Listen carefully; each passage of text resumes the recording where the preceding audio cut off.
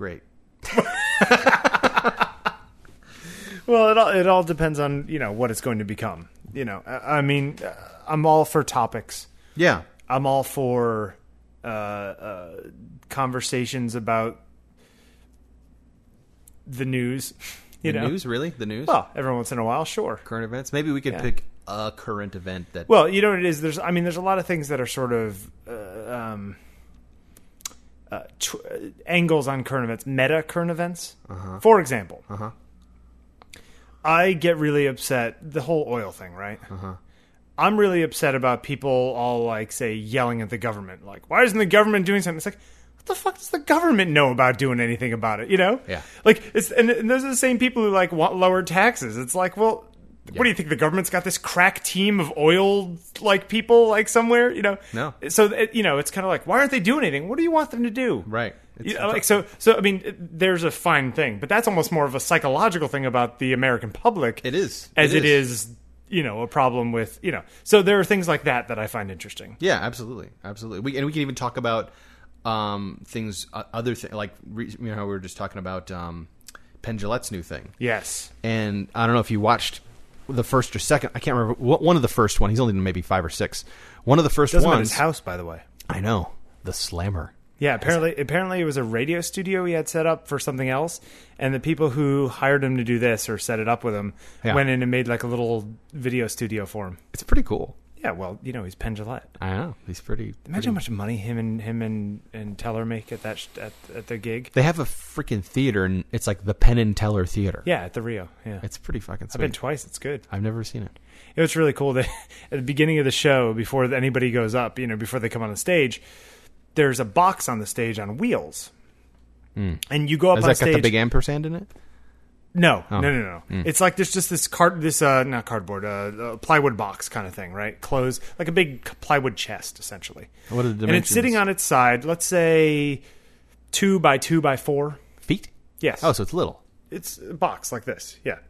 Okay. Right. So you go up on stage, and they want everyone to go up on stage and sign their names on this piece of paper that they use later in the show. Uh-huh. So everyone gets in line. And one of the other things you can do is go play around with this box and try to figure out what the fuck's wrong with the box. Uh-huh. Ooh, it's a trick box. So everyone's taking their pictures in it and whatever, and looking around, and they're you can see the burly men who are just like, I've built 10 houses in my life, and they're all looking at it and saying, they're not going to trick me, these goddamn whippersnappers. There's all that kind of stuff, right? Sure. So the whole thing finishes. And they come out, hey, hi, I'm Penn. And, but right before that, they're setting up the stage. A guy comes out and, moves it to the middle, tips it over on its side, and closes the top and locks it, And, all of a sudden, Penn comes out, and then, Teller just pops up inside the box.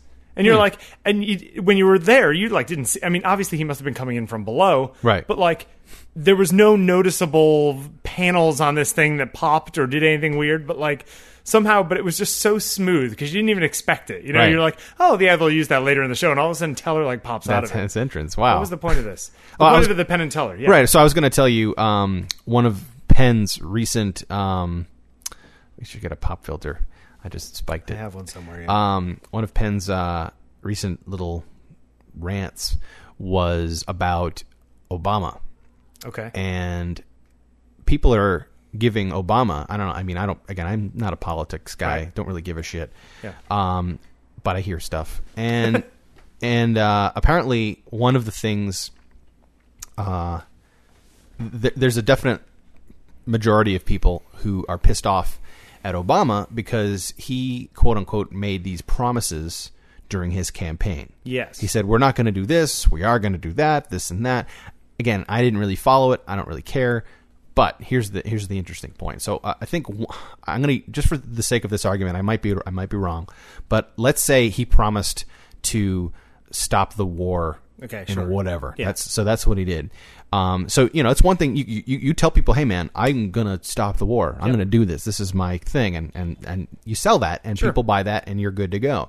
Then he gets elected, and then he's essentially forced to go back on his promise because there are people in the government, who know stuff that the general public doesn't know. Like, you need to be the president of the United States to know this stuff, yeah. and And now Obama, the guy that we trusted and we voted for and we elected, Right. now that he knows this stuff, Yeah.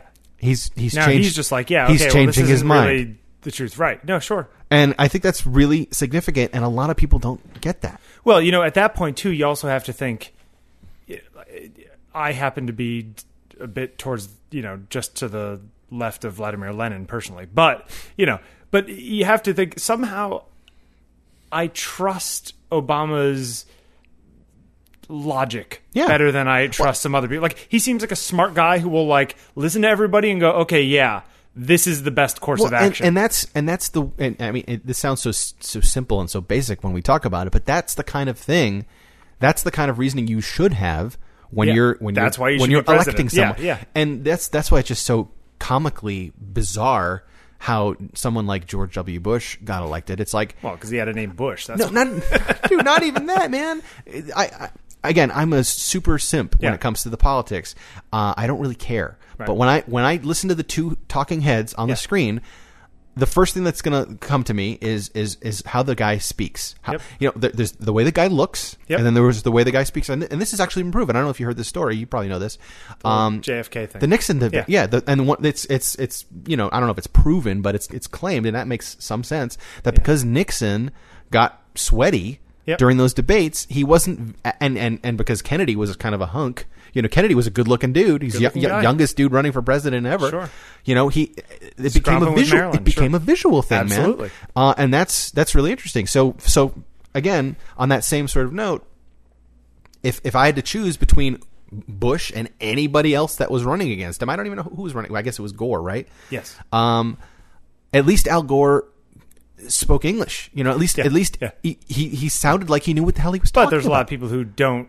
That's not what they're looking for. No, I know. But I'm just saying on the strictly human being level. And I mean, that's the way whenever I meet any new person, it's like, okay, I'm going to take you in on based on your immediate appearance. I'm not making judgments here, but the human brain, we make these, we filter, in order to survive. This is look, Dan, I got a stain on my shirt before the show. It's, but you know what I'm saying. Actually, that's something that kind of gets on my nerves a little bit. Is the there's this sort of stigma against what has been called profiling. Yes, and I think profiling, for lack of a better term, I think it gets a bum rap because, like it or not, humans have to do that to survive. We wouldn't be where we are if we weren't able to suss stuff out as quickly as possible. Right.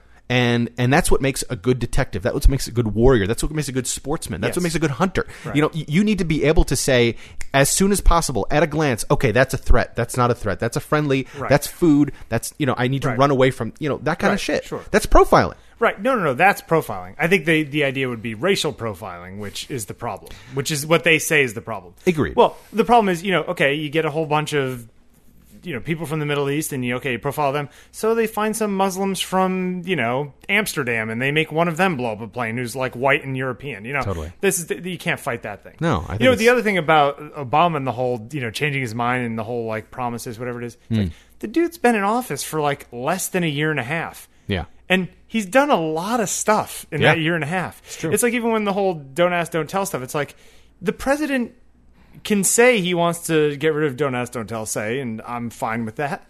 But like a lot of things aren't really up to him. It's not just like he decrees it. He's not an emperor. No, of course. And that's the thing that a lot of people I think don't understand, which is like a basic civics thing. It's like, do you understand how the United States government works? Exactly. The president doesn't just say something and that's what happens. No. What's creepy though is that there are some random parts of the government that.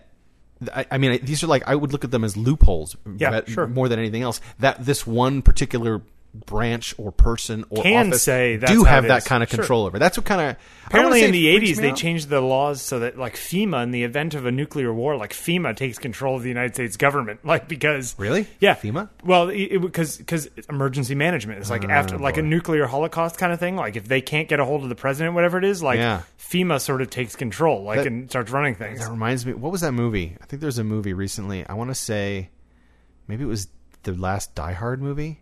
Okay. It's just I like Die Hard 4. I think it was fine. There was you know what's amazing about that film The one thing Kevin Smith? No. I mean, I love Kevin Smith. Like you read about. He wasn't what was amazing about that film to me. I enjoyed his performance, and I thought it was fun, and as a fellow geek and as a guy who speaks that language and gets that stuff, I think he did a fine job, and that was well portrayed. But no, the thing that really totally turned my crank, and it's super small and minor, was that initial statement clip that the terrorists or whatever, that the Oliphant guy, the one where they cut up all the presidents. Yes, I thought that was fucking awesome. Yeah, that was a good idea. I think that was a great idea, great execution, and that made the movie for me. Yeah, it's super minor, but I just really dug that. Plus, it's really creepy. Yeah, it's really cool, man. No. So I go for that. Anyway, my original point was basically, that sounds like the plot or a great seed for a plot for a kind of Die Hard type movie where, in order to do this, in order to get into this bank, in order to rob this bank, we need to, put the nation in special emergency mode. So this guy becomes the new president, and he's crooked. Right. Nobody checks out that guy because he's 7 times, down the line. Yeah. So that kind of thing. And that's kind of, that's similar to the twist of the actual movie, right? Because I think so. That's why I came up with it. But no, it's true. But again, it's this whole concept that, who was it? It was like Thomas Jefferson or somebody. It's just like, you have to have a literate society for people to vote. You know what I mean? Like voters need to actually know something about something. They have to be educated to the point where they understand the issues. Yeah. I don't know that most people are. No. And that's what's kind of scary. And look, I don't want to go back to you have to, be able to write some essay and take some test in order to vote. But at the same time, it's like, people, catch up. Yeah. I feel like this might be a good opportunity to talk about one of my bigger philosophical points of view. You have a bigger philosophical point of view? I have a couple of we'll call them philosophical mainstays, sort of starting points on certain things that I will share with people as I get to know them, just so that it comes up naturally. And Should I be prepared for this? No. Okay. I'm just thinking, this might even be something we would edit out, this setup. But anyway, because it's a bit of a spiel, but it kind of all ties together. You brought up the whole concept of, I guess we'll call it framers' intent. That's the classic label for what you were just talking about. Something that I've been really interested in for the past few years is how the world has gotten to the way, how things have gotten the way they are. Okay. Because as someone who gets frustrated, as someone who's sort of sensitive and observant, in order to stay sane, in order for me to get through my day without getting super upset about stuff, I have to come up with explanations for why things are the way they are. So this started off years ago, where I just started thinking about, why does this make me so upset? So then I started asking these. I did that whole this whole working backwards thing. It's like, I said, this is doing this because of this, and this is doing this because of this, and Gotcha. And then one thing sort of leads to another, and it's like, once you sort of understand the history or the lineage or the way that thing got that way, understanding it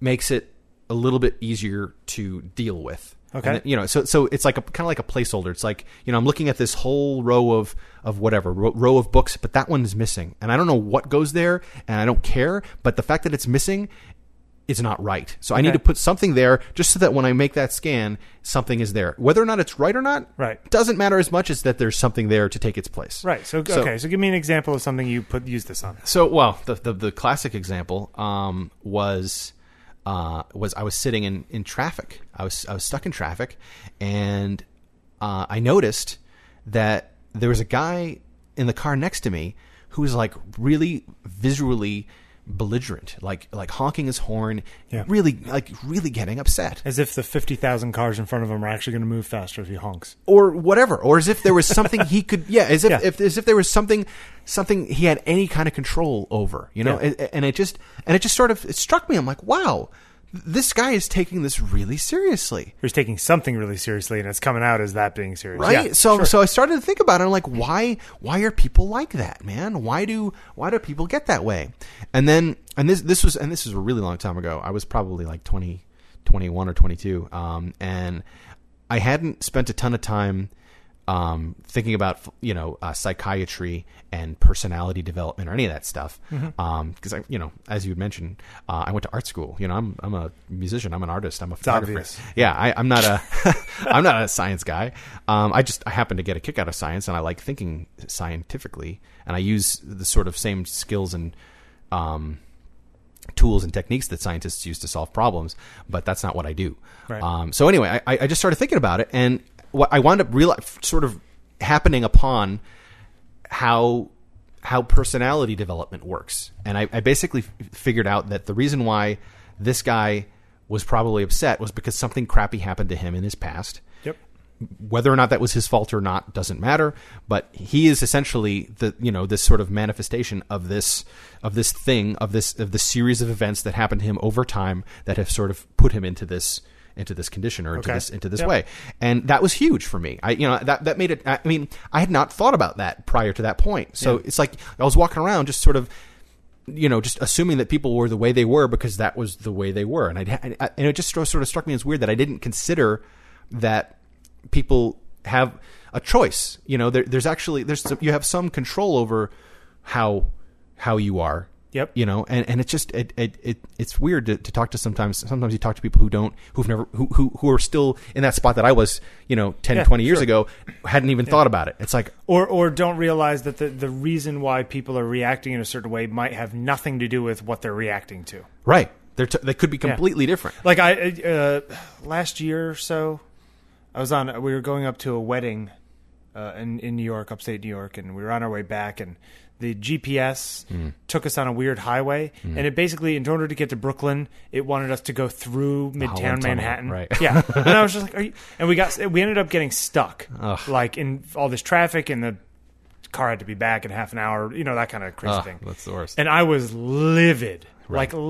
Like slamming my things, screaming about GPS. I'm like, this is why I fucking don't like GPS. Right. Because it's a machine that doesn't know that you're not supposed to drive through Manhattan on a Sunday afternoon. Right. It doesn't know. It's a machine. Sure. This is the fastest way. Yeah. I understand that it's a machine, and I understand that they don't know any better, and that's all fine. Right. But it's funny, even though I knew I had no control and there's nothing I can do, that's why I was mad, because I had no control. Right. And because I have this thing that if I'm not in control of something, it drives me nuts. So here's an interesting thing. I get that way too. What I've evolved into now, though, is I've gotten so comfortable with that now what happens to me is I get over that really quickly. Yeah. And what really bums me out is that I made that call in the first place. Yes. So in your situation, I would get upset that, man, I knew this was going to happen, and it happened anyway. I'm sad because I trusted, I went against what I knew. I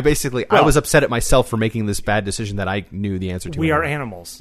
You know what I mean? Like most stuff is not a rational decision. I was saying the other day, I was talking to this guy, and I was discussing a topic that normally would kind of really get me worked up. Which is what? Panic attacky. Which would be living with somebody else. Oh.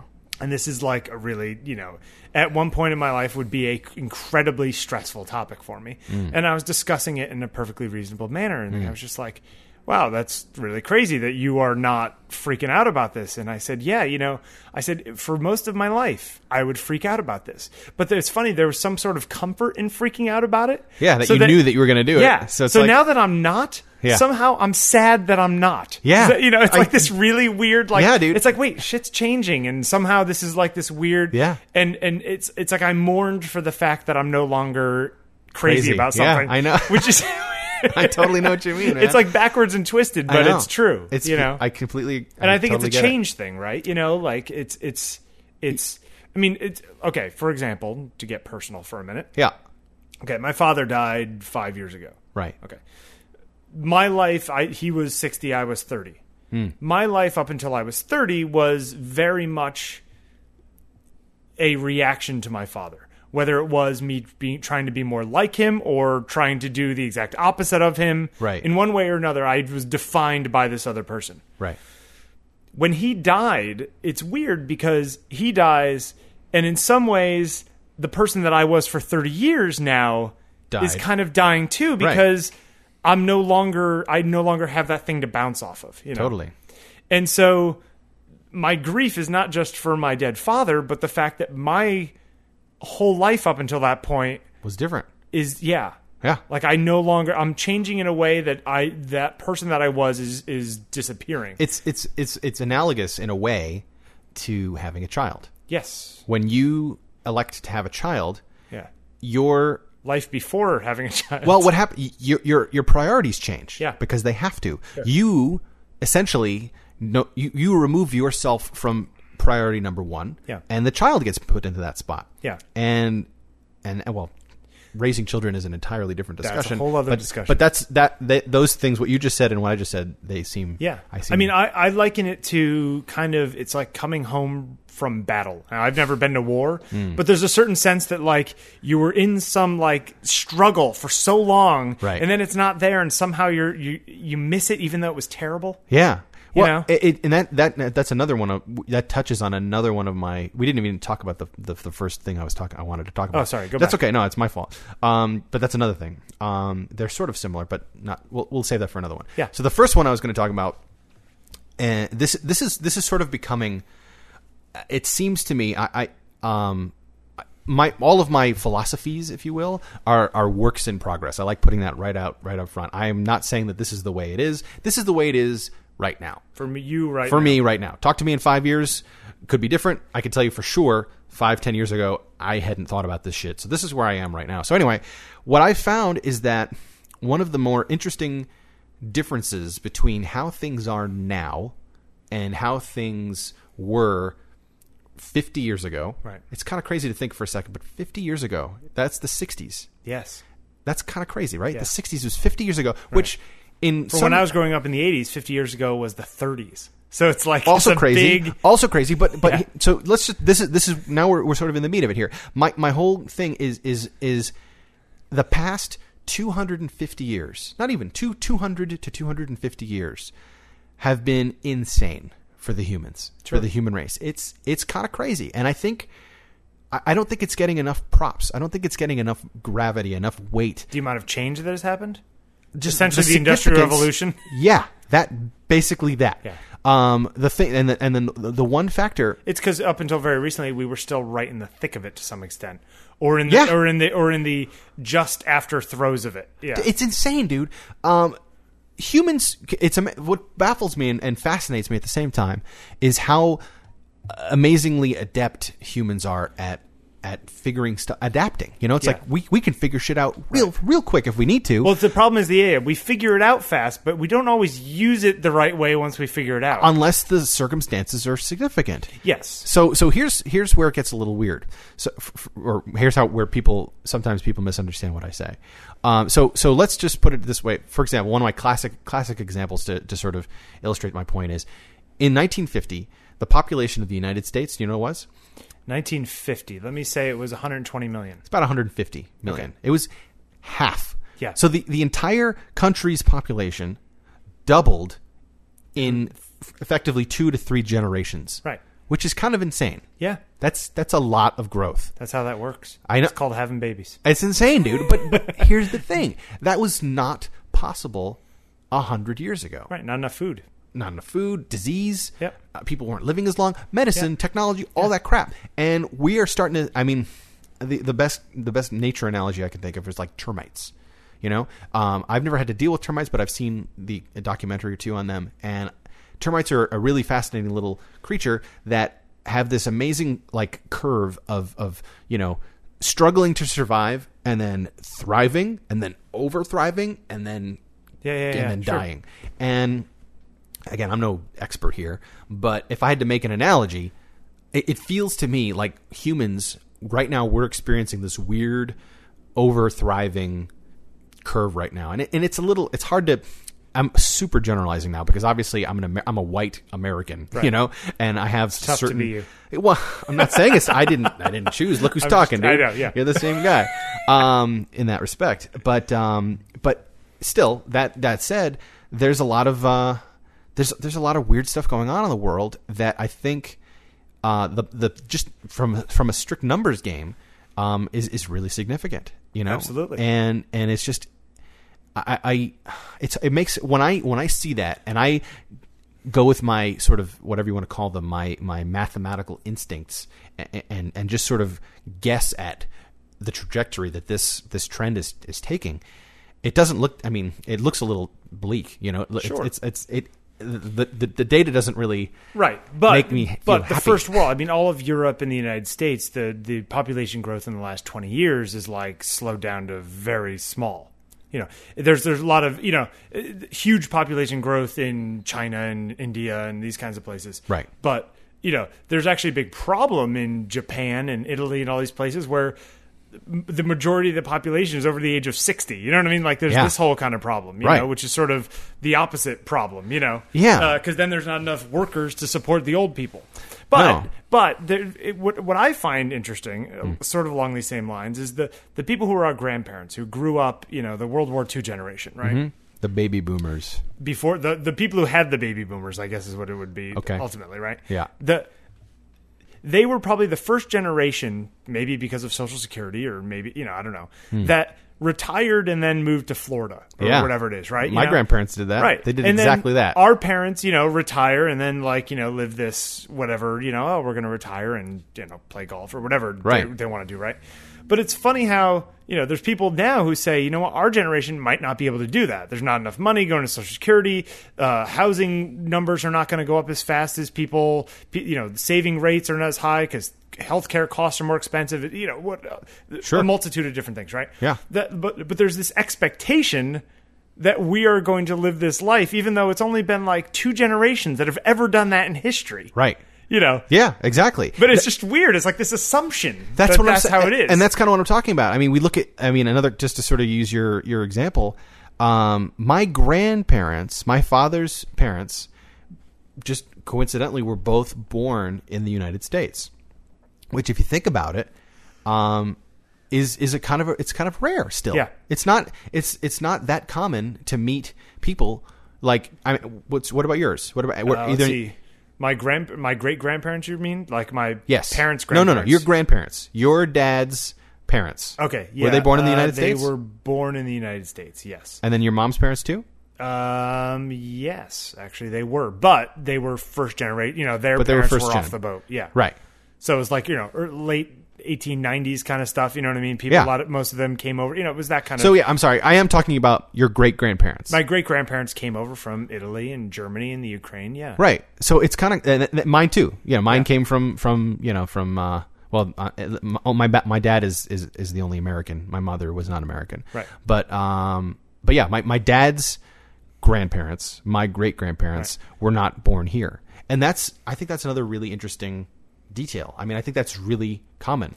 Oh yeah. Well, that's what makes the United States the United States. I mean, it's funny how you go to a lot of places and, you know, Japan or Europe or any of these places, and they're much more homogenous. Yeah.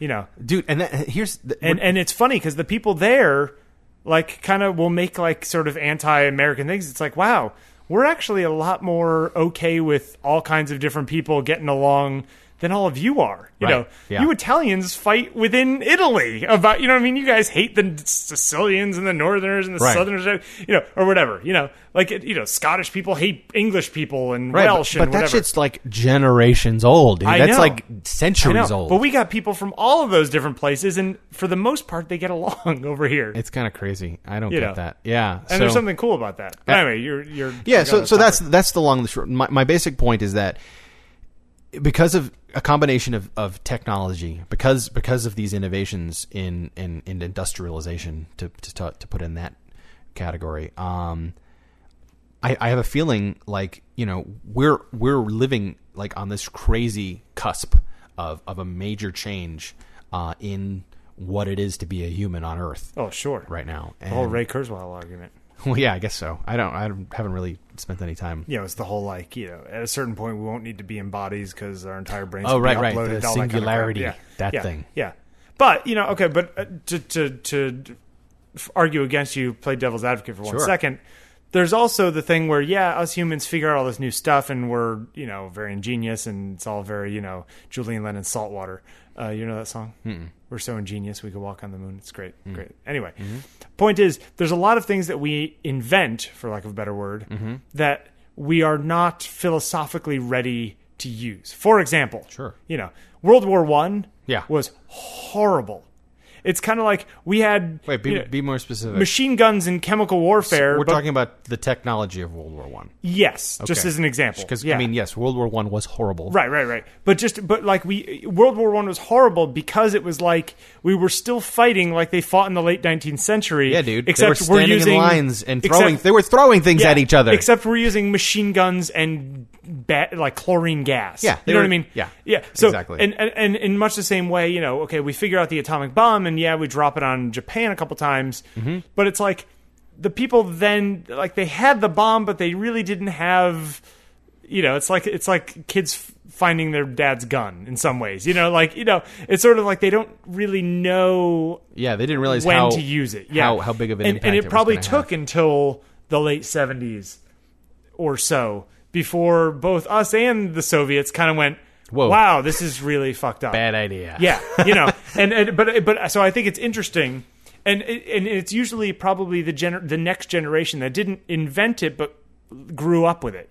Like our parents' generation invented the internet. It wasn't us, right? It was the people in the 80s and the 70s and the whatever. It wasn't our parents' generation. It was the one in between. It was one of the ones in between. Right. But the point being is that it wasn't us, but we're the ones because we grew up with it. Or arguably, not even us, the kids who are 10 now, who really get it. You know what I mean? It's interesting. But you can make that same call with us.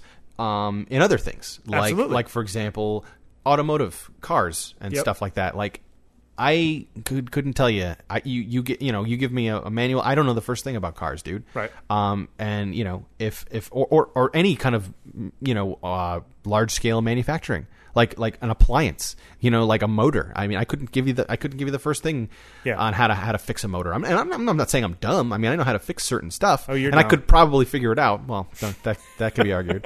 But the point is, like that little box sitting there, circuit design, all that other random stuff. There's so many things that so few and fewer people care about, that's know the about how to do it. Specialization problem. It's because things are so complex now that you have to be a massive specialist to get it. It's insane. It's insane. I mean, I like to chip design, right? Even thinking about the first Intel chips, like the 40, whatever it is, the 4088 or whatever it is, the first one. Okay. Just you look at that now, you and I look at the schematics of that, and it's like, look, I don't. The XORs and all these additive transistor things. I get the overall gist. I couldn't design one myself, but I kind of get it. But then, have you ever looked at the tap out, the schematics of a fucking i7? Yeah, well, it's insane. No, I haven't. And it's funny because it's people our age and probably 20s, 30s, whatever, doing that, who are working on it. Yeah. But they in school learned. They were like, oh, look, the design of a 386 or whatever it is. You know what I mean? That's what they learned in school, which was state of the art to the people who were designing it, but to them was the thing they were starting from. I think it's just fascinating how that shit evolved, man. The thing that blows me away, and I like to think about these sort of things every once in a while, but at its very basic core, most of this stuff is all about electricity management. Yeah, absolutely. It's basically just turning on and off electrons. We're rubbing these electrons together to make them want to move, and then we're basically just telling them how fast, when to turn, when to stop, and that's basically it. I mean, it's just a really complex. Fast, ridiculously, and we're doing it so well we can make things that seem like they're thinking. It's insane. It's kinda scary. It's kind of cool. That's totally cool. Yeah, But there's plenty of people who don't think that's cool or don't know the first thing about it. Well, that gets us to the whole question of the philosophical question of when do computers get rights? You know what I mean? Yeah, I know what you mean. I don't think we're there yet. You don't think it'll ever get there? I think we're gonna miss it. I think we're gonna just miss it. Like we're going to die before it happens, or something else is going to happen that's going to negate the whole question? Well, I will say both to that, because I have this nagging suspicion. Another point of view I have is that nature. One of the reasons you'll see that I don't really give a shit about a lot of things that people seem to be really passionate about, like recycling, or the whole green thing. I'm not saying that I'm against them, but I don't have any feelings for them. I'm not for them either. I kind of have a neutral bias. You're recycling agnostic. Yeah, if we're recycling, cool. Well, let's recycle. But I'm not like going to be walking around with a recycle tattoo or waving a recycling flag, just because it doesn't do anything for me. But the point I'm making here, I just lost it. Shit. What the hell was I just going to say? We were just talking about. Damn it. We were talking about people, robots thinking and us changing into a different thing, That's and then right. you not being. So here you go. So we can back up here and say. So the point I'm making is essentially, not to sound cheesy and Jeff Goldblum and Jurassic Parkish, but nature has a way. Yeah, nature will find a way. Nature basically has a. I don't want to say it has a plan. It has a way of working shit out. Were you ever a fan of George Carlin by any chance? Yes, I had no problem with George Carlin. Yeah, George Carlin was a pretty significant early influence of mine. Obviously on the humor end of things, but as he got older, towards the end, his last 4 or 5 or maybe even more, released specials that HBO did, had a very philosophical, observational bent older to them. Yeah, he was getting older, and he was kind of preaching a little bit. And I understand that comedy people don't think that personal politics and comedy don't necessarily mix, but whatever. Anyway, he had a really kind of great way of saying that the Earth doesn't really care. Certainly doesn't care about us. Well, and the Earth's gonna be fine. It's like, don't spend a ton of spending all this time and energy worrying about the Earth. The Earth, and he goes on to say, the Earth has been through some pretty serious shit. Yeah. Well, but the question there is, but that doesn't mean that we're going to be okay. I agree. Right. So I think what people need to do is say we need to treat the Earth, because otherwise we're going to die if we don't. If it gets beyond these certain bounds, we're going to be in trouble. Not that the Earth is going to be. Absolutely. The Earth will fix itself over 500 million years and new crust and new whatever. Exactly. And right. And that's kind of again where the comfortable in my own skin sort of thing comes into play. I wish I haven't put too much thought into this, so I don't have a concise way of explaining it. But I think for me, one of the things that's really helpful for me, or that helps me stay centered and content, is the fact that I know that I don't really matter to the Earth. Do you know what I'm saying? Sure. I mean, I'm as significant as the next tree or rock or bird in the sky or whatever. It doesn't really. You're not special. Yeah, it doesn't really. I don't consider myself. Don't get me wrong.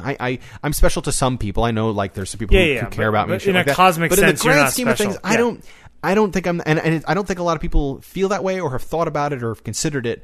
And well, it's a scary thing to consider. Well, and here's the other thing, and this is a potential problem, is that, and maybe this is an American thing, but from a young age, I think people are encouraged to feel special. Yes, and I think, I think that's more of a psychological thing than a. Well, but I think it's a self-serving psychological mechanism. I agree. Right. And I think you need to have a little bit of that, right, to successfully But develop. At a certain point when you're reach maturity, you should probably realize that you really don't matter in a cosmic sense. And that doesn't mean that the stuff you do doesn't affect other people, whatever it is. But, it's okay. It's kind of like this, right? And this is going to get, Sure. People are going to get mad at me for saying this. Say it. Okay. 9/11, right? Mm-hmm. We will never forget. You know what? In 300 years, people are not going to be talking about 2 buildings getting knocked down. Look, I was here. I watched it. My sister was in D.C. I'm not anything like that, but I knew people who died. But eventually people will forget. Mm-hmm. Everywhere in the world has had terrible things happen on it for some battle or other or fight or whatever it is. So just the idea, like, did you ever see the T-shirts they sell online that have a Brontosaurus and underneath it says "Never Forget"? No. And like they cracks me up. Well, but wait, no, I could imagine people getting really upset about. Hang that. on a second. I recently read, I think on XSCD or whatever that little stick figure comic strip, the nerd one. Did something happen recently? Did Brontosaurus get Plutoized or whatever? Well, Brontosaurus is now a Potosaurus. So that's what happened? Well, this happened a while ago. When? Like 15, 20 years ago.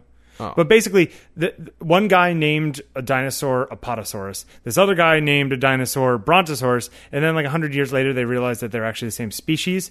But we all called them Brontosaurus when we were little kids. Uh-huh. And so they figured out that they were the same one. So the guy who named it first, which was Apatosaurus, gets the name, and Brontosaurus disappears. Not that the Brontosaurus actually disappears. No, but yeah. Yeah, you get the name. point. That's lame. Well, it's lame just because we knew it as Brontosaurus when we were kids. Brontosaurus is a much better word. Yeah, Apatosaurus is not nearly as exciting. What, Patosaurus? Apatosaurus? A Patosaurus? Yeah.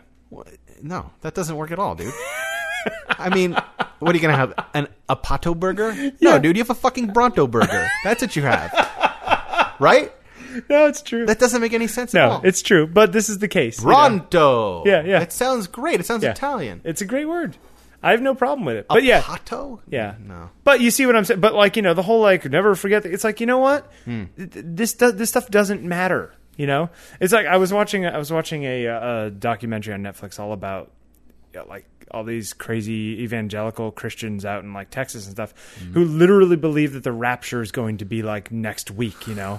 Like, I don't think my daughter's ever going to graduate from high school before like Jesus comes and takes us up to heaven. And I'm like, first of all, okay, you're crazy, whatever. But just the fact that they're talking like that is just kind of like, because they're like, oh, well, we see in the news all these things that are happening in the Middle East. Dude, shit's been happening in the Middle East for 3,000, 5,000 years. 5,000 years, dude. It's been the hotbed of everything forever. For a while. Because it's the headquarters of 3 major religions. Yeah, dude. And so like the idea that like, oh, something's happening in Israel that's like, look, it's the second coming dude. of Christ. It's like, no, it's the same shit that Welcome happens to the every 2 party. years in Israel, It's insane. And at a certain point, it's just kind of like, you know what, like the Israelis and the Palestinians, they're fighting, whatever it is. And like, the problem is that you're never going to get those guys to agree because there's 30% on both sides who will never let peace happen. Yep. There's 30% of Jews in Israel who are just like, we're never going to whatever. And there's 30% of Palestinians who are just like, we got to get the Jews out of here. So even if the 70% who do agree that we should figure something out, the other ones are going to like bomb shit and blow shit up and shoot people.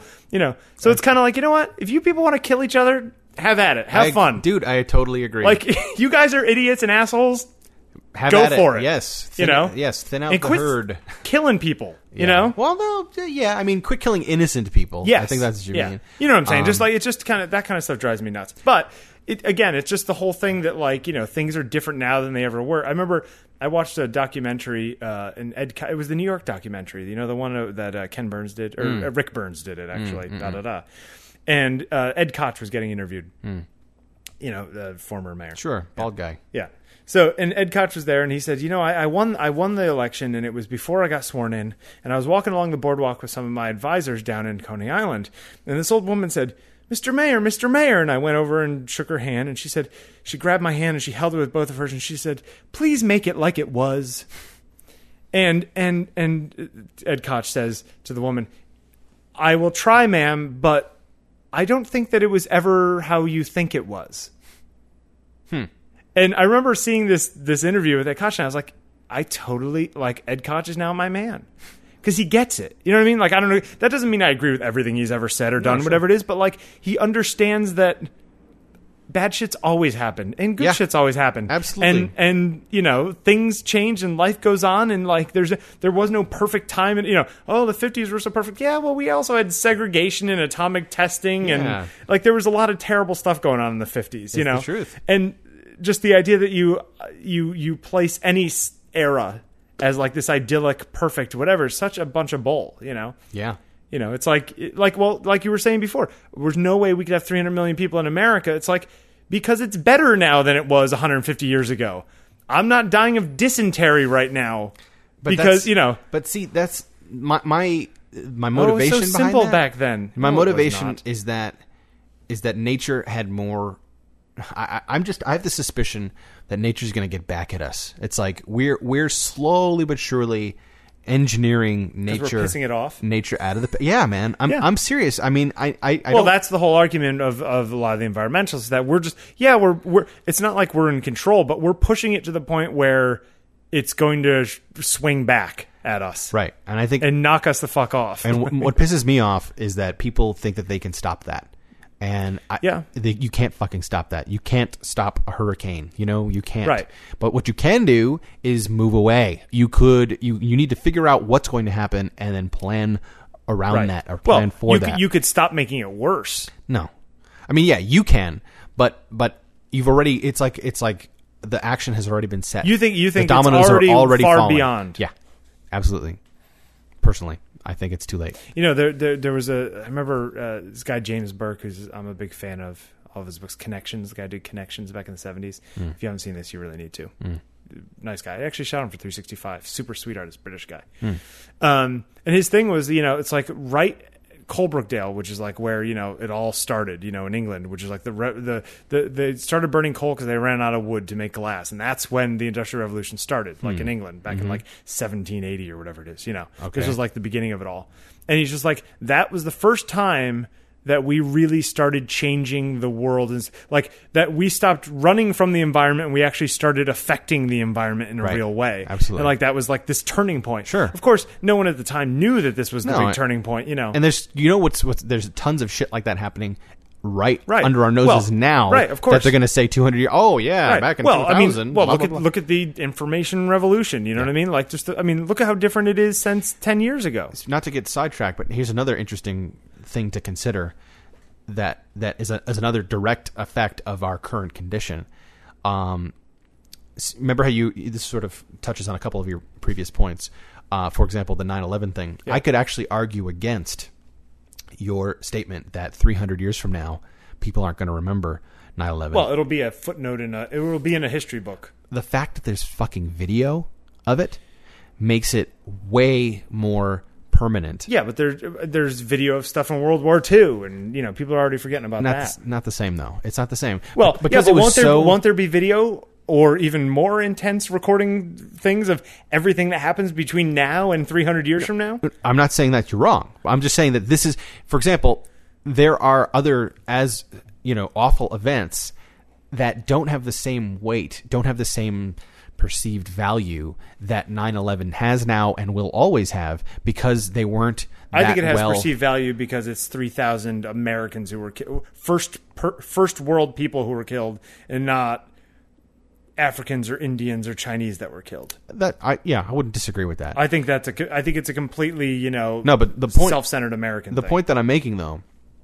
is that for the past 100 years, and this actually kind of comes around to a nice point that we can talk about, is photography, sure, and filmmaking, and the ability to record, things, like audio recording, sure, like film recording. That whole concept, that I think has had a huge, and as if that wasn't enough, the longevity factor. I mean, you can make the argument that books and drawings, paintings have been around and lasted forever, and it's true. I mean, if you think about it, time, sure. And think about it. We go to these we go to the museums in Paris or in all over Europe, and we go to look at these old masters' paintings, but those are like the cream of the crop, the tip of the iceberg, just a small drop in the bucket of what else was going on. Oh yeah, tons of stuff. And this also sort of lends itself to, I mean, we could talk about the Bible for a second. The current iteration of the Bible, which in my opinion is probably going to be the last iteration of the Bible until something major happens, got to the way it was because of the way it was told and translated. Blah blah blah. It's been translated 5,000 times. Exactly, and so. Another fascinating detail along the same line. I was watching this documentary about the Forbidden City in China, and China's a goddamn old country. It's been around for a long time, and there's some stuff that happened. There's some dudes who were in charge of things, emperors, who literally like rewrote history. There's shit that happened in China that nobody fucking knows about Yeah. because some dude decided that he wanted to change the story. Yeah. And he well, it's like Soviet stuff too. and he erased, killed, burned. Yeah. You know what I'm saying? Like Every copy of everything that Yeah. involved. Yeah. that shit happens. Yeah. And happened. In the Soviet thing, they painted over people's faces in photographs. They're like, this person never existed. Yeah. So my point is that is going to be harder and harder to happen as Is it, or is it going to get easier and easier? I mean, look at people doctoring photos. You know what I mean? Like, you could argue that, and maybe it's even more insidious because it looks like nothing's been changed and everything's been changed. I suppose. I mean, Well, look, the other funny thing is, just quick little aside. You were saying, books last forever. I remember I just read a thing the other day saying that because the publishing industry is having such issues about money and that kind of stuff, the costs are going up, that they're starting to use more pulpy wood, like stuff they'd use for newspapers, in a lot of Like lower books. quality. Yeah. Yeah. And so books may not last nearly as long as they lasted, 100 years ago or 200 years ago. I believe which that. is interesting. And Matthew Brady, the guy who shot all the stuff in the Civil War, at the end of the Civil War, I mean, he spent, his entire fortune taking all those pictures during the war. And at the end of the war, he tried to give them or sell them to the Library of Congress, and they were like, "Yeah, no thanks." Really? And he ended up dying destitute. really? Yeah, I he didn't know sold that. them all to some guy for just to pay off his debts or something like that, and he ended up dying with nothing. Huh. And he's the guy who changed it ever, Yeah. completely changed our current perception of the Civil War. Yeah. Because of his photographs. Yeah. And it's just, I don't know, it's just kind of like it kind of makes you sad. It's Yeah. kind of like that this person wasn't at all thought of highly in his life, and it also makes you think, the things that you do. Maybe you'll be appreciated 20 years after you die, or maybe you'll be, you know what I'm saying? Like, you never sure. know. No, you never know. Or the people that are appreciated, then later, it's like the Moby Dick was like a huge flop when it first came out, and it was only a hit 100 years later when his 100 years of his birth anniversary came up and people started reading it again. Anyway, this is all whatever to say, but yeah, it's history is crazy that way. Yeah. That things change, or things aren't the way you think they were a lot of times. Yeah. I think it's great. You think it's great? Yeah. I think that's what's cool about being around. Well, then that's again- what's cool about being human. Okay, yeah, but at what point do the facts matter or not matter? What do you mean? Like, okay, let's say you ever read People's History of the United States, Howard Zinn? I'm not a big reader. Okay. Well, anyway, it's like this sort of standard American history book for people who are not trying to read. It sort of takes American history from the side of everyone who lost, from the side of the Indians, and from the side, like the side of blacks in the 50s and 30s Sure. and whatever it is, this Okay. kind of stuff. The side of the poor people during the Industrial Revolution, that kind of thing. Uh-huh. Okay. But a lot of the stuff that's in there is not what you read in the history books. For example, let's say Helen Keller. Everyone's like, "Oh, Helen Keller overcame." Blah, blah. They all know the movie, right? Sure. Do they also know that Patty Helen Duke. Keller? Yeah, Helen Keller was the president of the Communist League, for 30 years. Really? She was a socialist How could she be president of anything? because she became a big thing later Oh, in I her guess life. 'cause of her But no fame. one talks about that because we Right. here are capitalists and we No, don't it's- like socialists, or it's true. whatever it is. Yeah. So there's all this kind of stuff. But at what point, people say, "Oh, well, the people who win the wars get to write history." To tell the story. But Right. shouldn't we know really what happened and not what the winners wanted you to know what happened? I mean, but that's going on all the time. Oh, of course. No, I'm not saying it's not. I'm just saying that, is there something wrong with that? Or No. is that just the way it is? Even if there was something wrong with it, Yeah. so what can you do about that? That's the way it is. Is Okay, there well- something wrong with the fact that it rains? Okay. Well, no. Okay. Well, but are facts? Is there such thing as a fact, or is it all just opinion? Well, Because essentially what you're saying, Yeah. is that okay, Napoleon wins the war, whatever, beats these people, or he writes it so that He's the he best. found Yeah, the sure. Rosetta Stone, even Sure. though somebody else found the Rosetta Stone, Sure. or whatever it is. Doesn't it matter that somebody else found the Rosetta Stone, or whatever Well, it is? let's talk about the definition then. Matter to who? That's true. Matter to you, right? Yeah, but isn't there something called isn't there a fact that is completely objective and independent of the people who are viewing it? Yeah, there's a bunch of those scientific ones. Right. Things that are visually painfully Right. obvious, like 2 You know. plus 2 equals 4. Right. Like the sun is you're the president. I shoot you. I shot the president. sure. Right. Okay. Chain yeah. of command. Sure. Right. Simple formulas. Right. Yeah. But even stuff like that somehow in history gets turned around, and changes the way people see things and can affect the current things, Yeah, that's For true. example, when you're a kid, you learn that is this the word? Yeah. No. When you're a kid, you learn that, these really smart guys came up with the Constitution and they were so brilliant and blah, blah, blah, and everything was right about it, right? But when you actually read the minutes of the meetings, these people were like coming to blows, arguing about whether or not this was the right thing to do or whether they should have this or the Senate or the whatever. You know what? That's another interesting point. Not to cut you off. Sure. But it's relevant to what we're talking about.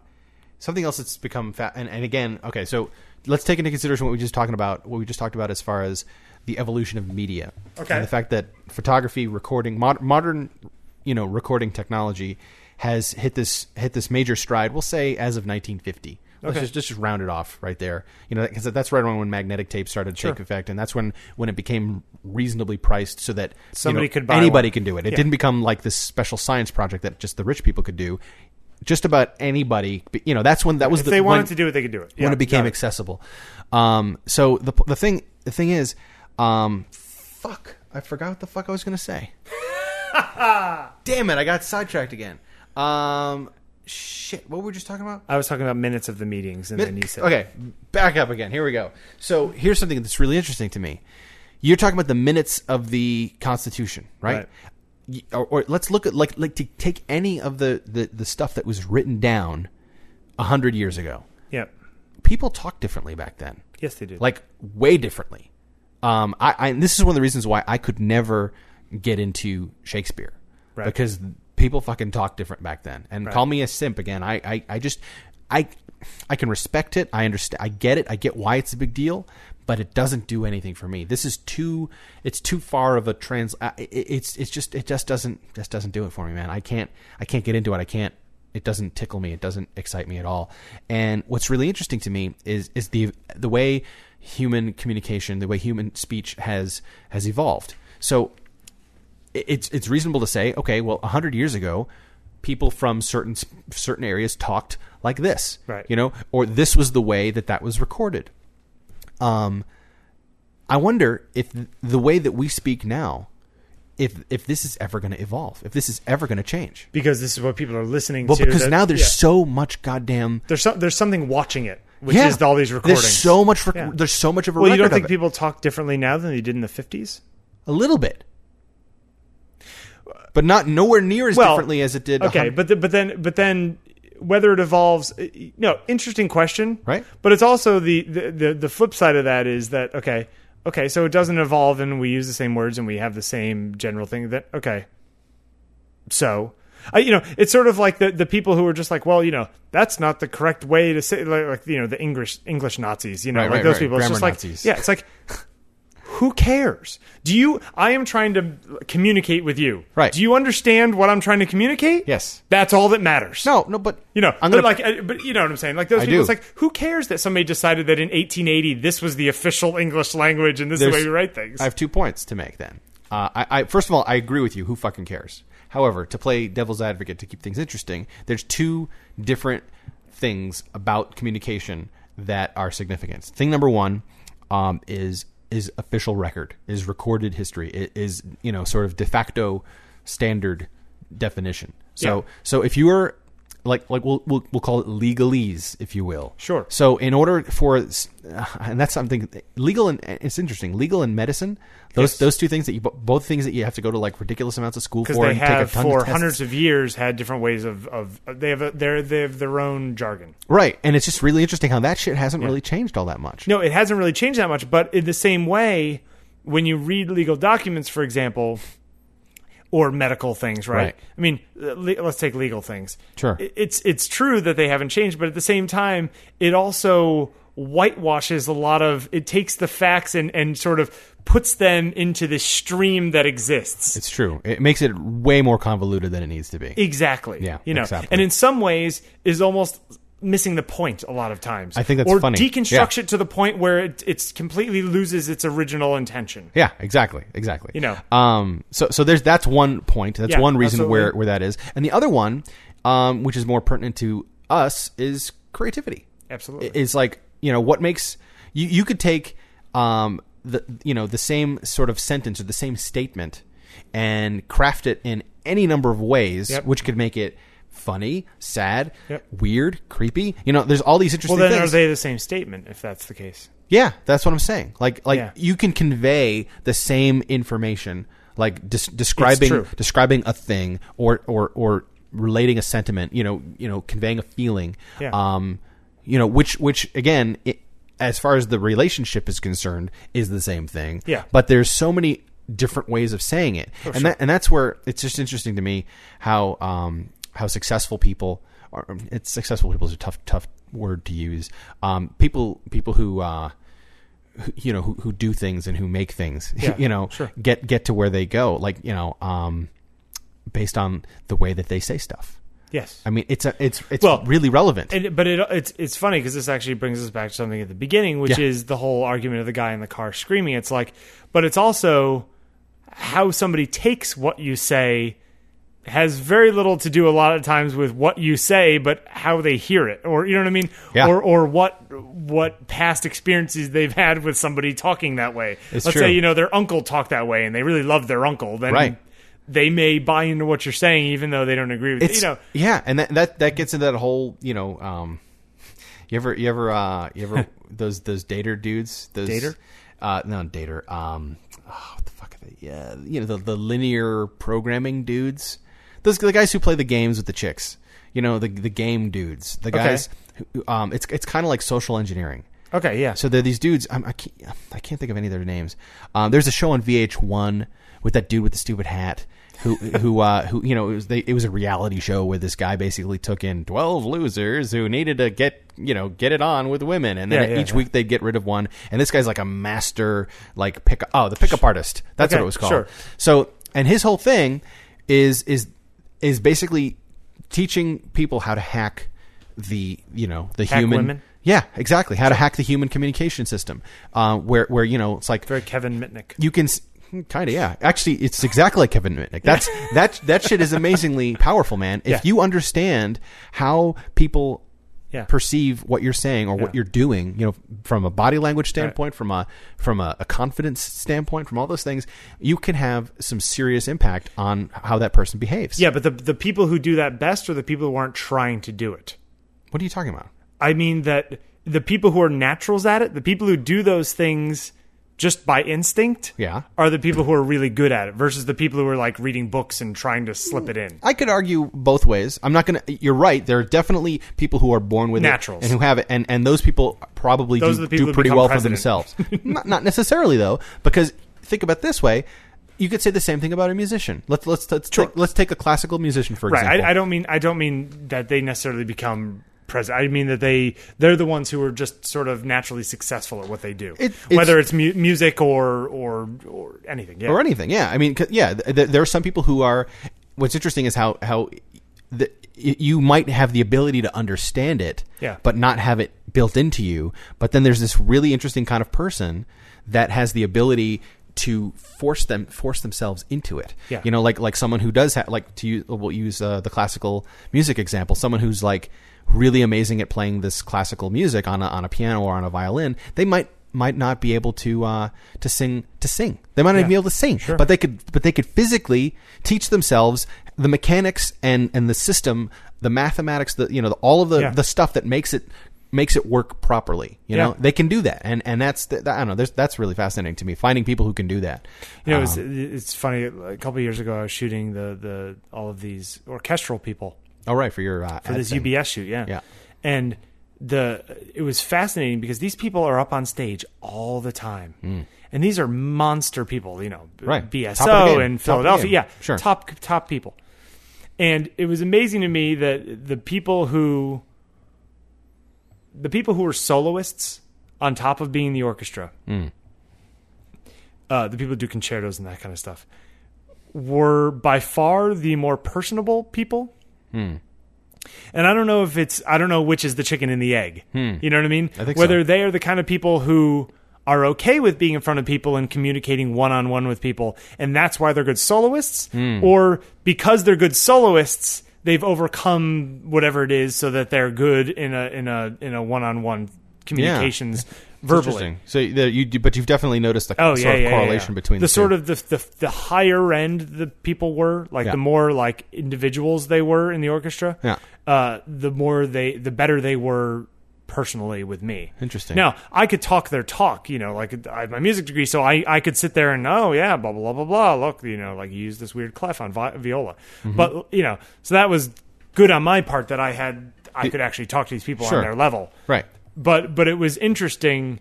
Yeah, some of them were like still tough nuts to crack, It was really kind of, it's funny. Yeah. I mean, look, subjects, period, taking their pictures, that's a whole other bucket of worms. What do you mean subjects, period? Like Are you just saying the concept of the actual concept mechanism of taking somebody sitting for you, and Yeah, you've written about recently that. I was getting some video taken of me for this like thing, and I had a camera lens stuck in my face for an hour as I was talking, and I was just like, this is completely surreal. I mean, this is what I do for a living. Right. On the other side of the lens. But it's And it was different, though. It's yeah. a little different because you're talking about video versus stills. Right, and I had to actually, quote unquote, perform as opposed to just sort of sit there and trust the guy to take pictures. Yeah. I mean, I think in a lot of ways it's completely different. Yeah. I don't even think it's fair to make that kind of comparison. Well, it was just odd looking into a piece of glass, I guess is what it was. Yeah. Although it's interesting to me how many people getting their picture taken try so hard to do a good job because they feel like they're supposed to be doing something when they shouldn't actually be doing anything. You know what I mean? Like I do. It's much more of a Zen thing than an effort thing. I wonder, have you ever thought about this? I'm wondering I wrote a primer. about what? What you need to know before you sit for me. No, I've read this. You put it on your website. No, what I was going to say, I'm wondering about, since this is the topic of this discussion seems to be history. Yeah. I'm wondering about the history of portraiture, so to speak. Sure. So at some point in time, I guess now as I'm saying the words, it's starting to come together. I'm understanding. But think about it this way: in the old days, at the origins, We're talking about painting. Yeah, Yes. at the origins before painting, image making, statues, Sure. any kind of likeness creation, if you will, likeness Sure. fabrication. Yeah. In the old days, that was a big fucking deal. Yeah. It's a big deal. Yeah. So if you're and we Took a long time. Took a long time, cost money, required special expertise, special materials, all kinds of stuff. And it's reasonable to say, given what we know about the way the human brain works, that rich people of status have a certain sort of air about them, a confidence, a sort of superiority, elitist. Yes. But did they back then, or did the artists put that into them? No. Here's the thing. I think it was a teamwork thing. I think Yeah. because They were paying a lot of money to look good. exactly Right. exactly, and I think that's what I haven't put any thought into it other than what I just said a second ago. That makes sense to me. That is the reason why even to this day people still might get a little tripped up when put in the portraiture chair. Sure, but it's funny. I think that it's sort of gone full circle, right? It's gotten to the point now where people say getting their picture taken. Yeah. Well, first of all, Oh, wait. We want to talk about something else. I want to just make a Sure. note of this: picture taking versus picture making. I was going to get into that Excellent. right now. Okay.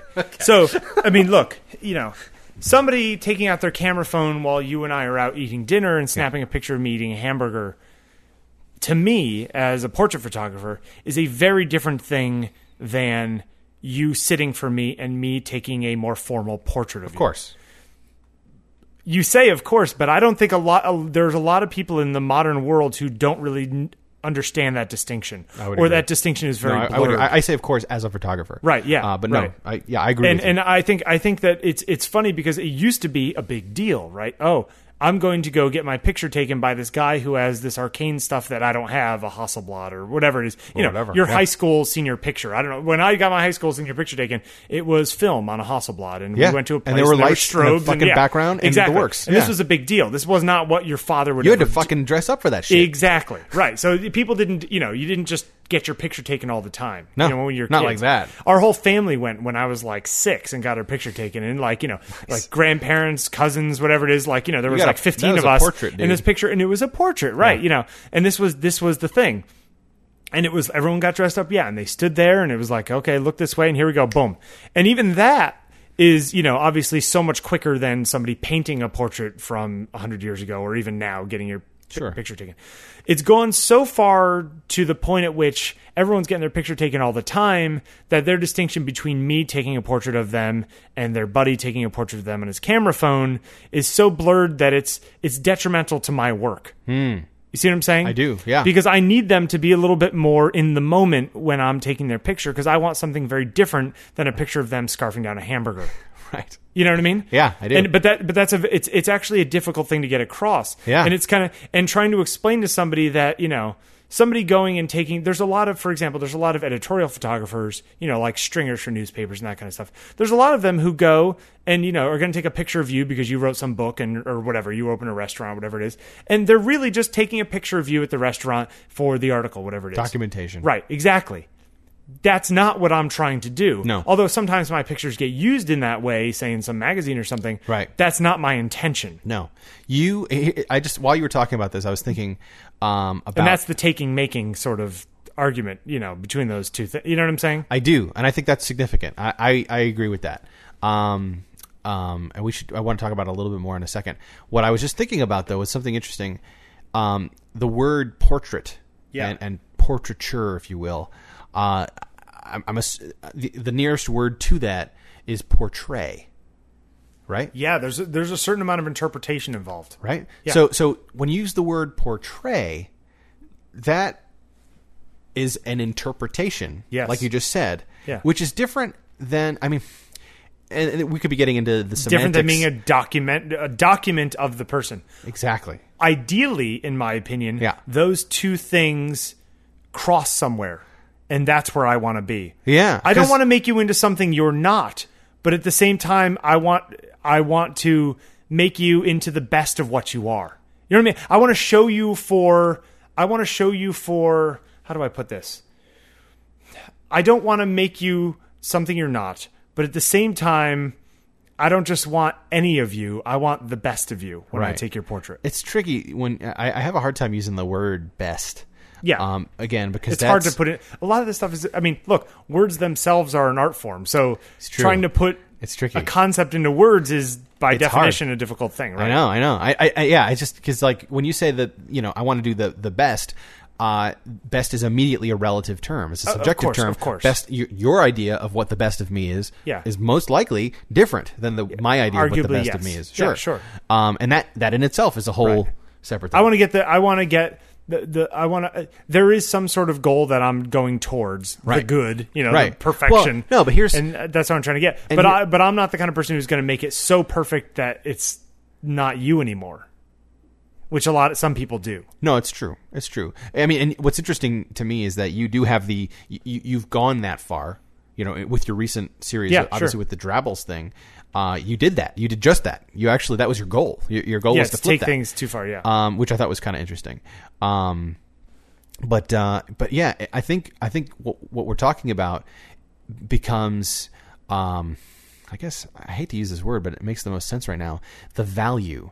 Yeah. This becomes your value, if you will. So to put it into context, I need a photograph. I would like to obtain a portrayal of this thing, of this person. Sure. And so in order to do that, I'm going to choose someone whose value I perceive as the best fit to perform that Yes. act. Although I think that is thing. less of a consideration now than it was before. Yeah. To the detriment of. You're speaking practically. Yeah. I'm speaking just Right. But I think that people don't think about that as much as they used to. No, I think you're right. Oh, well, they do, but they don't think. They don't actually think those words. That's more of a learned. That's a subconscious thing. That's a subconscious thing that's happening. Because think about it. Why would somebody choose your work over the next guy's work? Why would they want to have you do it That's the versus thing, them? right? You know, So they look at your stuff and they're like, oh, okay, I'm getting a certain perception of this person's style, right, or this person's approach, or this person's presentation, whatever you want to call it. And what they do is this kind of comes back again to where does that person come from? What makes that person happy? Why does that person like that kind of stuff? Oh, well, this person went to school and had a girlfriend who was really awesome at this stuff, and now he likes this kind of stuff. Whatever. So they pick out, the thing that resonates to them the best, or in a best case scenario, you're working with somebody who can transcend that and who understand and who is basically more of, again, lack of a better word, a puppeteer or puppet mastering, knows the application, knows the destination, knows where it's going to go, and knows where it's coming from, and is able to sort of take their personal preferences out and has as finely honed a judgment, or a skill of picking stuff out to say, okay, I'm not saying I like this guy's work. I'm saying that this guy's work is the perfect fit. It's the right guy for that. For this, and ideally you want to be, obviously that's like the dream boss. That's the kind of person you want to be with. But has the ease of recording, whether it be video or portraiture, I mean, like right now there's like this whole like weird trend of like, oh, we're gonna like I was reading a blog post the other day about like it's going to be like 15-second video portraits, where they just like turn on a camera and like shoot it at somebody for 15 seconds. It's like, you know what? Yeah, Andy Warhol did that in 1968. It's like he did. I don't know. Yeah, he did, and it was just like, this is nothing. This is nothing new, and B, that's not going to take over a still portrait. Like they're completely did somebody different say things. It was going to take over? Well, they were just like, this is the new fantastic thing, But I wonder if the fact that it's so easy now that everyone has cameras, say, right, that everyone's getting their picture taken all the time, that getting your picture taken is not as big of a deal as it used to be.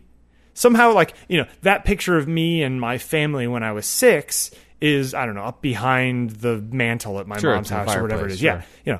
That like that. So the money spent making it, say, and the time we took, whatever it is, that this was a moment in time and we didn't do this every 6 weeks. No, this is special. Right. That maybe it's getting to the point where like taking pictures, for example, is so easy that no one ever recognizes as any particular picture getting taken of them as special. I think that's an interesting point. You just reminded me of a friend of mine. One of my... But you want to make it special. That's the trick. That's my goal, is to make it that this pictures we're taking right now, these are special. These are the ones that you're going to remember 10 years from now, 20 years from now, 30 years from now. Yeah, I mean... That's my goal. What you essentially want to make every one of them special. That's your thing. The pictures that I take, yes. I want to make the moment that we did taking this picture, have this be a thing where this is the record that came out of this moment in your life. Yeah, I'm just having a fun time playing now. If that's what it is all the time, then that becomes not special. Well, because that's the normal. You see what I'm saying? Then that, his special, but special is his normal. So it's not like now it's like right. But it's not. But it's not that it's. But I'm not working with the same person all the time. If I was taking the same pictures, no, I know. I'm pulling it up one level. I'm saying, every time he does this, it's special. But for that, with that moment with that person is what's special. Yeah. Right. But because that's what you do every time. Yes, then that's not special for me. I know. I think that's really fun. So Which is why I try to do the crazy, stupid things that aren't me at all. So, to make things special for you to break the norm. Exactly. Yeah, I think that's really healthy, and I think that's a smart idea. What I was going to say is my friend Seth. I don't think you've met. I don't trust him. I don't like Seth. Well, he's a pretty interesting cat. He's got an interesting story, and it might be fun to talk about him one day. But one of the things that struck me as interesting, well, Seth is a really remarkably creative fellow on several fronts. He's also a musician and a visual artist. I guess there's a lot of folks like us out there, people who can kind of speak. I've heard that. Speak both languages. And I first met him through the music. Well, through the visual context into the musical context, and then back into visual again. So he was working as an art director at a client of mine, and I was working as a tech guy who knew about creative computers and stuff like that. And he had the most creative cubicle in the entire building. I mean, he was very into interesting collages and making things out of found art and that kind of stuff. And then he had heard that, and then he'd heard that I was a photographer. Looked at some of my earlier work, and he asked me to come shoot a show of his because he's a musician as well. And that went okay. Then he found out that I was a musician because I guess he just didn't know that. And then he asked me if I would be interested in playing in his band. Right. And then and I said, oh, well, whatever. We'll see what happens. And then anyway, once I started playing in his band, I went over to his house for the first time. And what I noticed immediately, you walk into his house, and there's the living room, and there's a couch, and then literally from the top of the back of the couch to the ceiling, from wall to wall, from one end of the room to the other, was a shitload of pictures. And what he basically had done is he had dozens, I would guess probably between 50 and 75 pictures, I'm going to guess. No larger than 12 by 18, Right. at the very most. Most, I would say the ballpark average was maybe They were his 5 by 7. photographs. Whose photographs were they? They were photographs of everybody he cared about. That's like, cool. so there was obviously a lot of kids. He has 2 children and a wife. So lots of family stuff. What was really funny is that he and I had been friends for a while before I'd actually gone to his house. He took a picture of me that I remember, giving me a kiss on the cheek. It was just a really sort of like kind of fun, candid, weird moment. And I was making a funny face, and I guess his wife snapped it. It was one of those really sort of awful, Disposables? point and shoot, like up close, Yeah. super washed out with the flash. Yeah. But the moment, it was a moment. There was definitely some significance Sure. to it, and I saw it. He actually printed it out and stuck it in a frame and stuck it on his wall. You made the And wall. I made the wall, but not. None of those photos. I obviously didn't spend a ton of time looking. There was one fucking seamless white background with the kids on fucking blocks. Right. People dressed up all night. There was one picture, but it was not the biggest picture, and it was not in the middle of the wall. It was not featured. Yeah. I only remember it because it was the one that didn't belong. Yeah, in the wall. yeah, sure. And what he did was he basically took all of these moments, some of which were technically awful, photographically speaking, and then turned his whole wall into that special representation. I thought that was a really cool way of doing it. That is a very cool way of doing it. And this gets into another interesting thing about. I don't know if I've ever told you I'm a little different than most people I've met. There's a couple of things that are a little weird about me. One of the things that's a little weird about me that I've noticed is that I don't hang. I'm not a decorator. I don't hang pictures on the wall. Right. The thing that drives people to do that doesn't You don't have it. seem to exist in me. I don't. What is it that drives people to do that? I don't. Well, that's a good question. I've thought about it a little bit, not a ton. Yeah. Because it's a recent observation of mine. And I have some thoughts on it, but I'm not ready to talk about them just yet. Next time, perhaps. But so what is it that drives people to put things on the wall? Right. It's got to be some sort of a comfort thing. It's a comfort thing. It's okay. Well, I'm going to put. I really like the way that looks. I like the thing that thing symbolizes. Sure. I like the way I feel when I see that thing. Yep. And or that thing is special or significant or serious or historical or whatever. I do not want to forget that thing. Yes. And then that's why I'm putting it in plain view so that as I'm occupying this space, and I happened upon it, I am. Sure. It is there to remind me. Yeah. I used to have nothing on my walls for years, Mm-hmm. or the occasional tiny little thing, or a Caravaggio painting like that one up there, Yeah. And then there was a certain point at which I started putting some of my own photographs on the wall, and I would rotate through them, change them every once in a while, just like, oh yeah, this one's pretty cool. I want to put this on the wall. Mostly just because it's like, you know what, you care about this stuff, you spend the time to do this stuff. Give it the respect it deserves and put some of them on your walls. This was my idea, right? Mm-hmm. Lately, though, I've sort of been coming around to the idea that I don't want not that I don't want it. I don't want my own stuff only. I want to start replacing it with other people's work, So my friend Craig created this woodblock print of New York, the it's over there on the wall. And, he gave me a copy of the print, and I framed it and put it on the wall. I said, this would be really cool to have sort of a collection of other people's work that I really like, as a support of their art, Sure. in some ways. Yeah. But some people, my walls are full of things that I think are beautiful, not necessarily a goofy picture of me and my mom from when I was 15, or, you know what I mean? Like me in Japan, or, you know what I mean? Like, those are not the things I generally put on my wall. Mm-hmm. They're more like, I think this is aesthetically pleasing. Right. Because you're also, it's interesting. Where your friend, the aesthetics were not the important thing. No, it was the significance. It was these moments were. But were they the moments that those pictures were of that were the thing? Or was it, you see what I'm saying? I do see what you're saying. And that's a good question. I think what comes... Was that just a representation of that moment, and it was the moment he was trying to remember... Or the person, or right. the event. For some people, it's the photograph that's the important thing, not the event that was photographed, for some weird reason. I think you're right. That's weird. For him, it seems like it was the moment... It's sort of like he was capturing them like putting fireflies in a jar. Yeah. I guess... I mean, I wish I had more... I could think of more of the pictures... Yeah. On his wall. It's like in Saving Private Ryan, where the guy takes dirt from each person. He goes on it's that kind of thing. Yeah, it's kind of like a memento. Each country he's been in, he takes some dirt. Completely worthless to anybody, but means something to him. Extremely significant to the. But that gets to the point of okay, let's say he ever lost all that stuff, or your friend's house burned down. Sure, God forbid. Right? Yeah. Sure.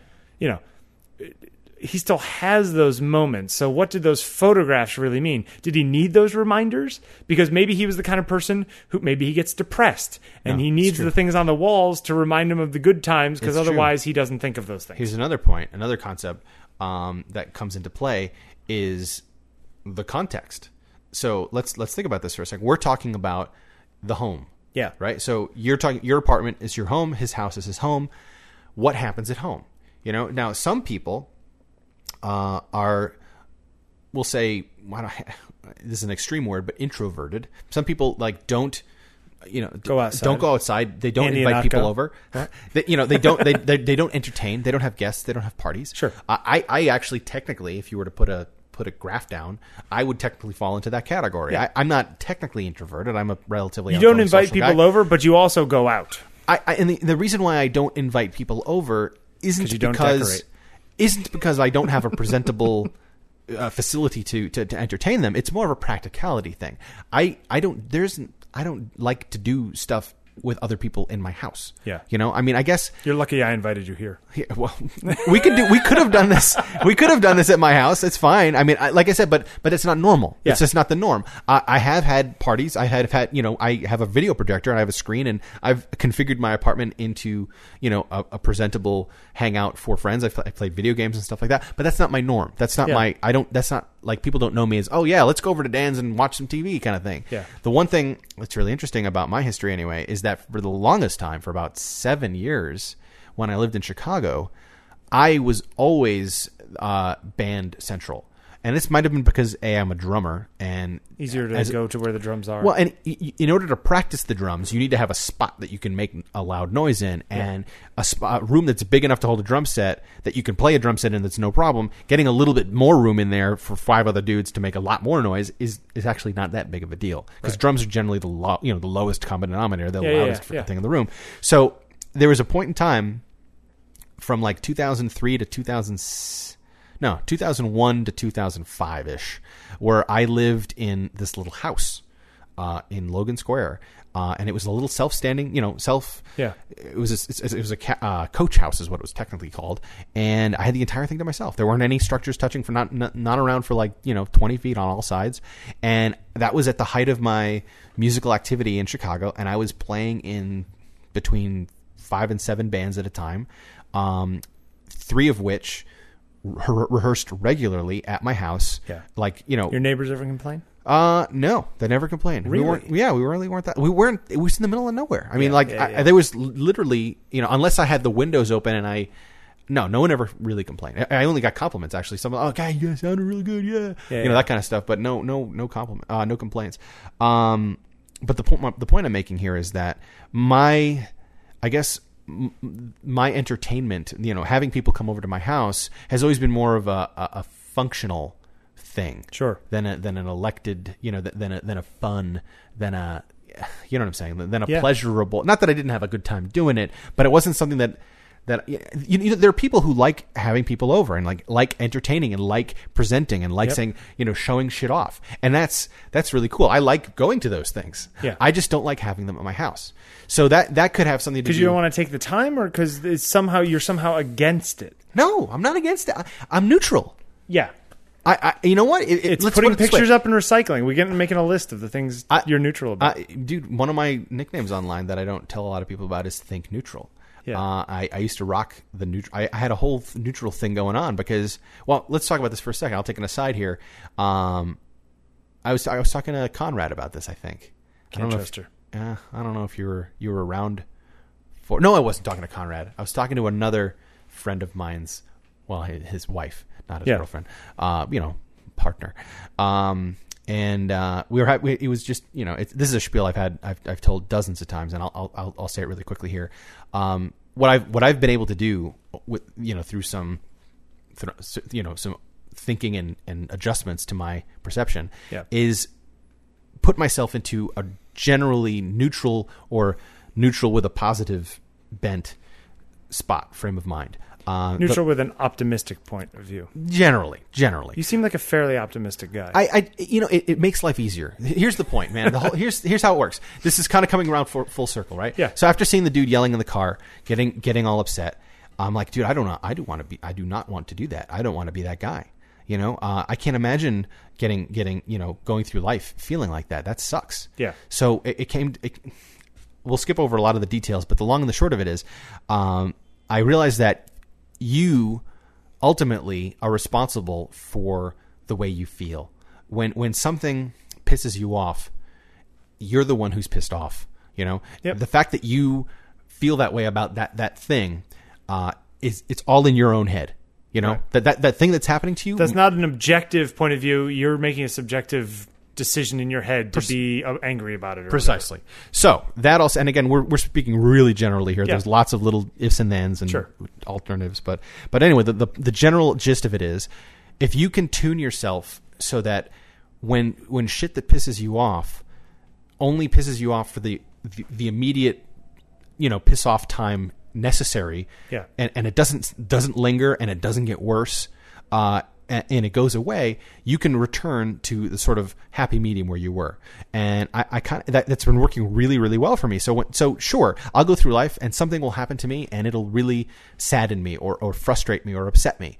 But I know now from experience that eventually, maybe an hour, a week, a day, who knows, at some point in time, that won't be as big of a deal as it was right when it was happening to me, and eventually I will be able to return to my sort of zero neutral spot. And eventually you'll try to think about things that got you upset, and you won't even be able to think of things that you were so upset about at the time. It's kind of like, shit, I remember my hand used to hurt because I banged it one time. But then you forget that you even ever banged it. Right. Yeah. And again, this might be just where I'm at right now. And who knows, when I get older and my joints all start to freak out and I get, get all weak and weird and stuff. Yeah, I'm like but that. The other way is, and it works on the other side too. Because every once in a while, something really great happens. I make a really great joke, or I watch this really great thing and it makes me feel really, really good, or I eat this terrific meal, or something. All of these really fun things are happening all at the same time, and that's really great.